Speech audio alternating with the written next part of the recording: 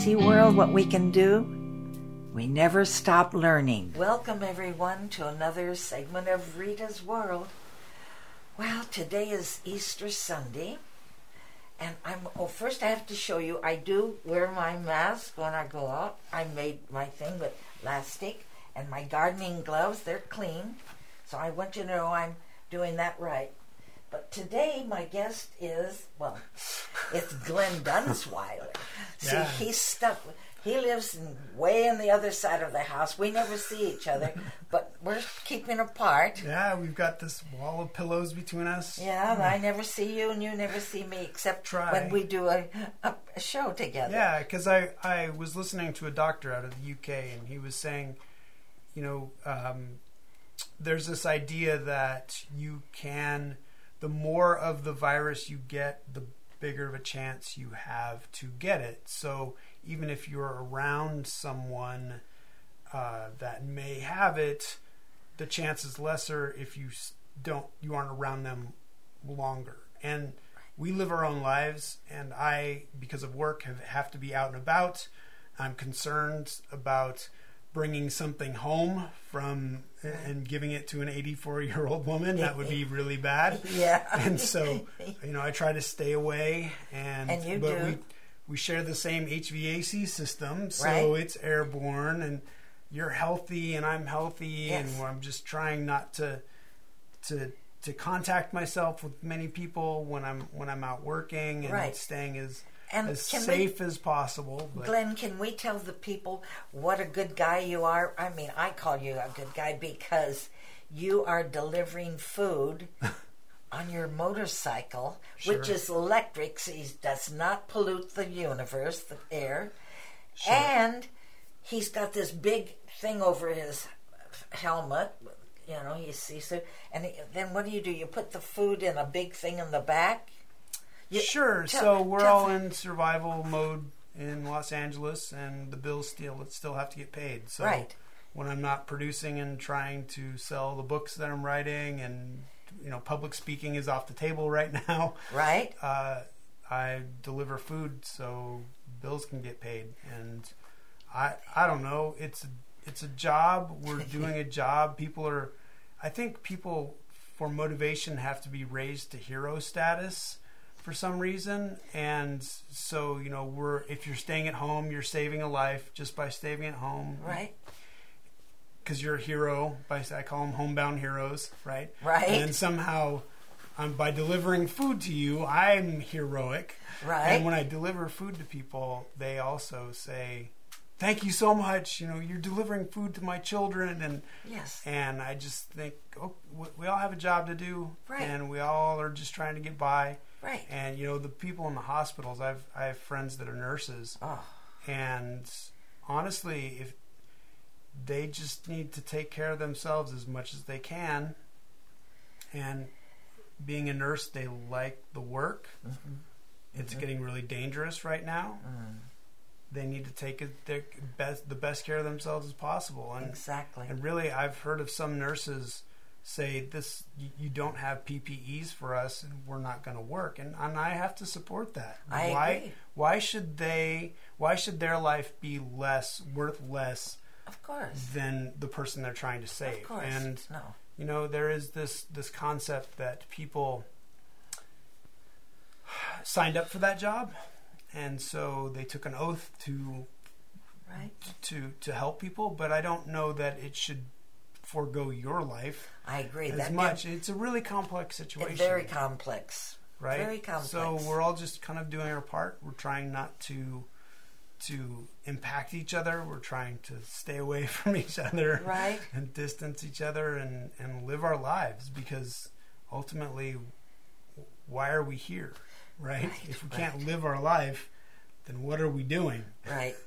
But in the meantime, I see such beautiful attitudes in people. People are coming together. Like, I see the world has got the world is full of this terrible disease. But guess what, kids? I have to take my hat off. This is my Easter hat, but you know what? I think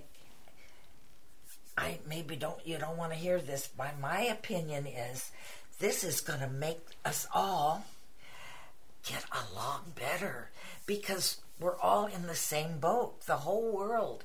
Nobody's really better than anybody else, is my opinion. So, in a way, every problem can be an opportunity. And, that's a terrible thing. Because I don't want to believe that. I don't want to live this way either. Right. Yeah. But I've made myself creative, and everybody can do it. Yeah. You have to find something to keep you busy. You know, to keep yourself occupied. Well, that's why I wanted to do this show, because you are really good, because you're always positive at finding positivity in difficult situations. And so we're locked down, right? Yeah. And I really wanted you to tell people how what your strategies are for staying positive. Like this, for example, tell them what you did this morning. Yes. You know, in the beginning of March, when we heard that this is happening, and when the governor, thank goodness for California, we're doing wonderful. You got to stay at home, and we follow the rules and wear our masks and all that good stuff. Well, I said, I'm bored, but I love flowers. And when I was a little girl, I loved to play in the flower beds. Well, I said, I'll go to the Do It Center over here in Magnolia, and for $2.50 you get 6 plants.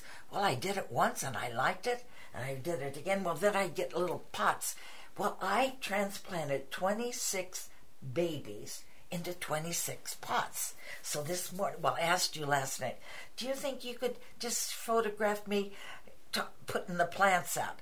Because I went out in the driveway and opened this wallpaper table, which is heavy, because my son got me a lighter one, but I put this table out and all my little signs saying Happy Easter and all the good things. Well, people would come by and I'd say, I made these for you.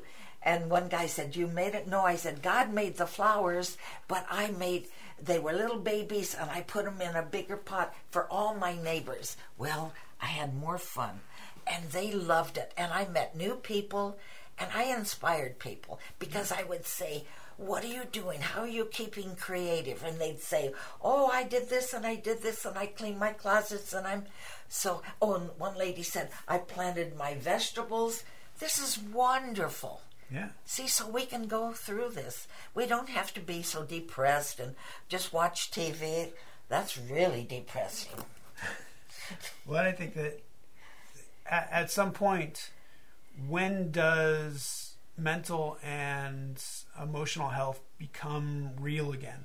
And I think that there's this balance that you have found where you put these flowers out, you put them on a table, and you didn't shake hands, and you but you were outside, and they had masks on, and but you're giving people joy. You're helping their emotional health. Yes. You're helping their mental health, even though COVID-19 is affecting maybe people's physical health. You're keeping up emotional and mental health, which I think ultimately does help your physical health. I think so too. And we were all smiling. And everybody was... Well, you couldn't see them all because of the masks, but you could tell from their eyes. Yes, I could tell. Well, their voices, and they would say, thank you. Some would say, you made my day. And one couple, they were having an anniversary. They were, I think, 47 years or something. And the lady said, this is my It was a cactus. I had cactus and flowers.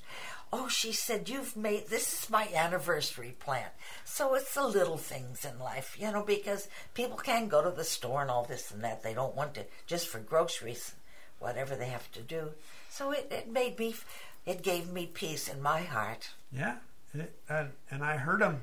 They were really happy to get those gifts from you. It was great. And I'd say, I gave them a little fish emulsion. One guy said, how do you keep them alive? Well, they like fish emulsion. But I said, any kind of little fertilizer will, once in a while, a little plant food. Nice. But it was fun. But I met so many people, and they inspired me. because they walk. Oh, one lady said, I wanted to walk all the way down to Buena Vista. I think she meant Hollywood Way, but whatever, because Buena Vista is a long, well, maybe they did walk that far. Yeah, it's about another mile. Okay, well then, but she said she wanted to do that. Yeah. So they did. They picked up the plan on their way back to their home. But I learned from people today. Very good. So what else are you working on? I know that you're looking at the back 40 out here and saying, well, we could get this done and we could get this done. And Glenn, I want you to film me breaking up this wood. And because we've got a lot of lumber in the back, and it just, wasted lumber. Unless you think we could use it, it'll be your decision, because because I'll be cutting it up, actually. I'm not giving you a skill saw. Okay? Oh, no, okay. As spry as you are, I really don't need an emergency room visit with you. Okay, you're not going to let me cut it up. Oh, gee. Hey, kids, I got out of that one. See, us women are clever in our little way, aren't we, honey? Because I was willing to do it, but you won't let me now. Well, it's my skill saw. Oh, that's true. Okay, so what else? Glenn, see the fountain over there with my dear friend PJ. I haven't told you about my dear friend PJ. Someday you'll hear about him. Well, he built a kitchen, and he put all this junk in that back 40 in the corner, and he covered with beautiful, what do you call it? Oh, what's that rock? When you have a volcano. Anyway, some kind of heavy-duty rock has covered that whole mountain, and he put a fountain in there. So you turn the fountain on, and water trickles down. Well, it's been like 20 years since he's passed away, and the fountain. I mean, the motors don't last, right? Motors don't last, right? So anyway, someday. But if I get the ivy has grown over it, so you can hardly see the fountain. So that's my job. I can climb up there over the rocks. I'm good. Yeah. I'm strong. Yeah. So I can do that, and you can be cutting that lumber in the back. Then what are we going to do with that lumber? Can we put it out as firewood? I don't know yet. We'll think about that. Yeah, we'll have to see. That'll be a thought to... Yeah, but we're going to get rid of and make the place look neat, right? Sure. Because all we're doing is looking at that land now. We're not going out anywhere, so we have to stay home. I can clean this up, and I can clean this up. Yeah, so that's what I want to inspire everybody. If we can all just be happy and make the best of it. You said you always wanted to talk about difficult subjects, and we always fight. We don't fight about this, but I think you're a very light person, and I would not want to darken your podcast with difficult subjects. But you always say, well, it's about how you approach the subject. So we'll talk about one of the things that your viewpoints, your natural, what you grew up with, the viewpoint of men versus women. Right? Women. Men are so smart, or that's men that's can do this, and I learn from the men because they're strong and they're leaders. Us women have come a long ways, but so what do you think about that? See, I think men. I look up to the men. Which I always will. My father I looked up to, my husband, and to you I look up to your brains and what you can do in your bronze. But so I think women are just becoming important also. What? Because so when I grew up, I would probably consider myself kind of an artist type. If you just let me alone, I would just create things and probably be a useless lump somewhere, right? Yeah. But my father was of the idea that you needed to have skills, hard skills. Okay. So you needed to be able to, if you were going to own a bicycle, you needed to know how to fix it. If you were going to live in a house, you needed to know how to maintain it. Well, that's exactly right. One of the things he always said to me was, never be afraid to read a manual. Which was true, was this thing that really opened up my eyes that maybe I don't know how to fix this air conditioning system right now, but if there's a manual for it, I'll bet you I can figure it out. You bet. And I don't know that it is my brains, it's my tenacity. Good. But I don't know that my sister ever got that challenge. I think she got different challenges. Uh-huh. And I wonder if some of that is kind of this realization that parents do direct their children in different ways because of the way they were taught. Probably. And then there's also this argument for people that have genuine interest. At some point, I always had an interest in mechanical things. I don't know if that has anything to do with me being male. Stereotypically, yes. We've seen more engineers. Well, so we just had a camera go out because the battery died, and so we're back on. And the first thing that Rita says is, what was it? Good thing you know how to do this. Yeah, a good thing you know how to do this. I wouldn't have a clue. Wouldn't have a clue how to work any of this equipment. So, do you think that's because I'm a man? Yes, for me. But no, I'm sure. No, there's a lot of, maybe not a lot, but I'm sure there's a lot of women cameramen. And in fact, there are directors. And my granddaughter, she's an editor. She would probably figure that out. Oh, she could do that too. Right. She could do that. But I'm coming from an 84-year-old lady. Right. So I admire all the men. So technical automatically equals men. Yeah. Right? For me. In the back of your head. Yeah. Technical means men. Yeah. Except for wallpapering. Now, I'm a technical wallpaper. I do that right. Right. But motors and little things like that, I can, big things like wallpaper a whole room or paint a whole room. Sure. Anything. Have you ever heard that idea that women have better fine motor skills? So the small work that started with like needlepoint, but remember the women that painted the clock hands with, was it uranium or something? It was all this small work, and so women would get hired for this really small work. Really? And this idea that, no. And I don't necessarily know. I think that genetically there may be something to that, but at the same time, why accept that, right? And I think that You're other right. people You're absolutely have right. challenged that, and we're kind of living in this challenge world. I'm glad you bring it up, Glenn, because see, I have to change my archaic dinosaur age, my beliefs, because you're right. Women can do this, and and men can wallpaper. Of course they do, and so we can do everything, right? And a lot of women like motorcycles and Harley Davidsons, like your motorbike. It's not a Harvey, but and I always joke that men and women, I know 2 female motorcycle riders. Okay. No, personally, know 2 of them. Okay. I know many more male motorcycle riders. Right. And there are different types of motorcycle riders. Young men, there's always this testosterone-fueled motorcycle riding. It's just another thrill.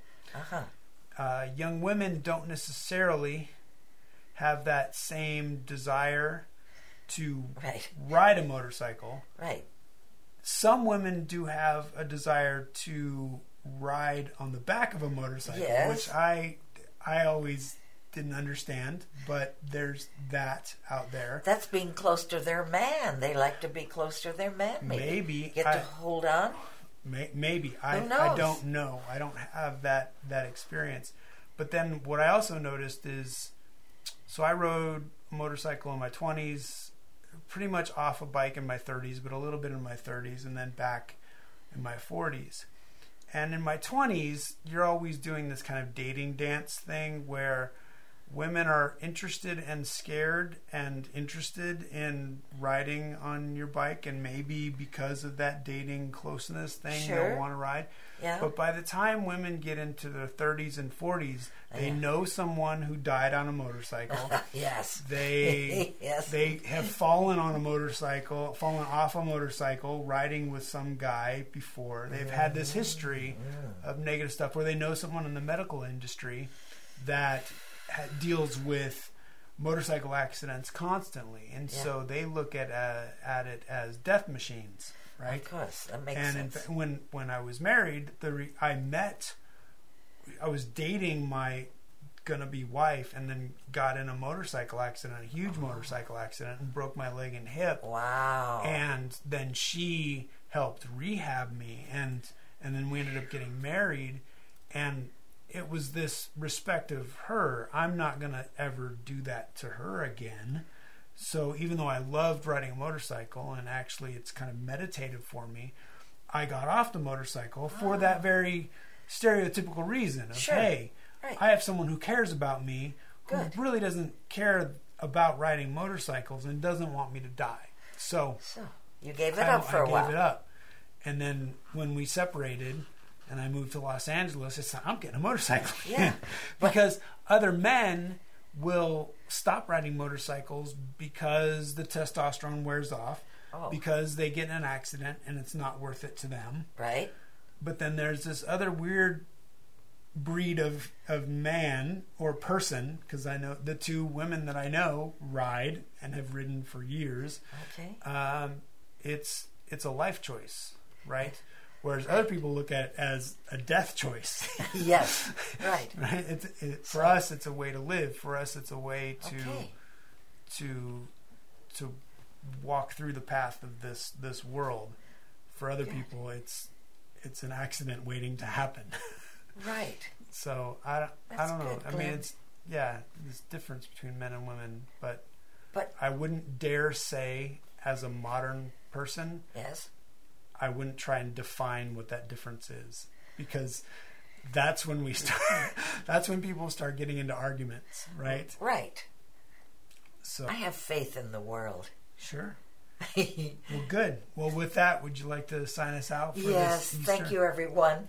And I just wanted to say, this is my plaque for today. Let there be peace on earth, and let it begin with all of us. Everybody can do our part, and we are. I'm proud of us all. Keep going, everybody. Keep seeing the good in each other, and love yourself. If you don't love yourself, you won't love anybody else. If you love yourself, you'll take care of yourself. Okay. Thank you so much. Thank you, Glenn. Happy Easter, everybody. Happy Easter. Happy Easter, everybody. Bye. Bye. See, world, what we can do? We never stop learning.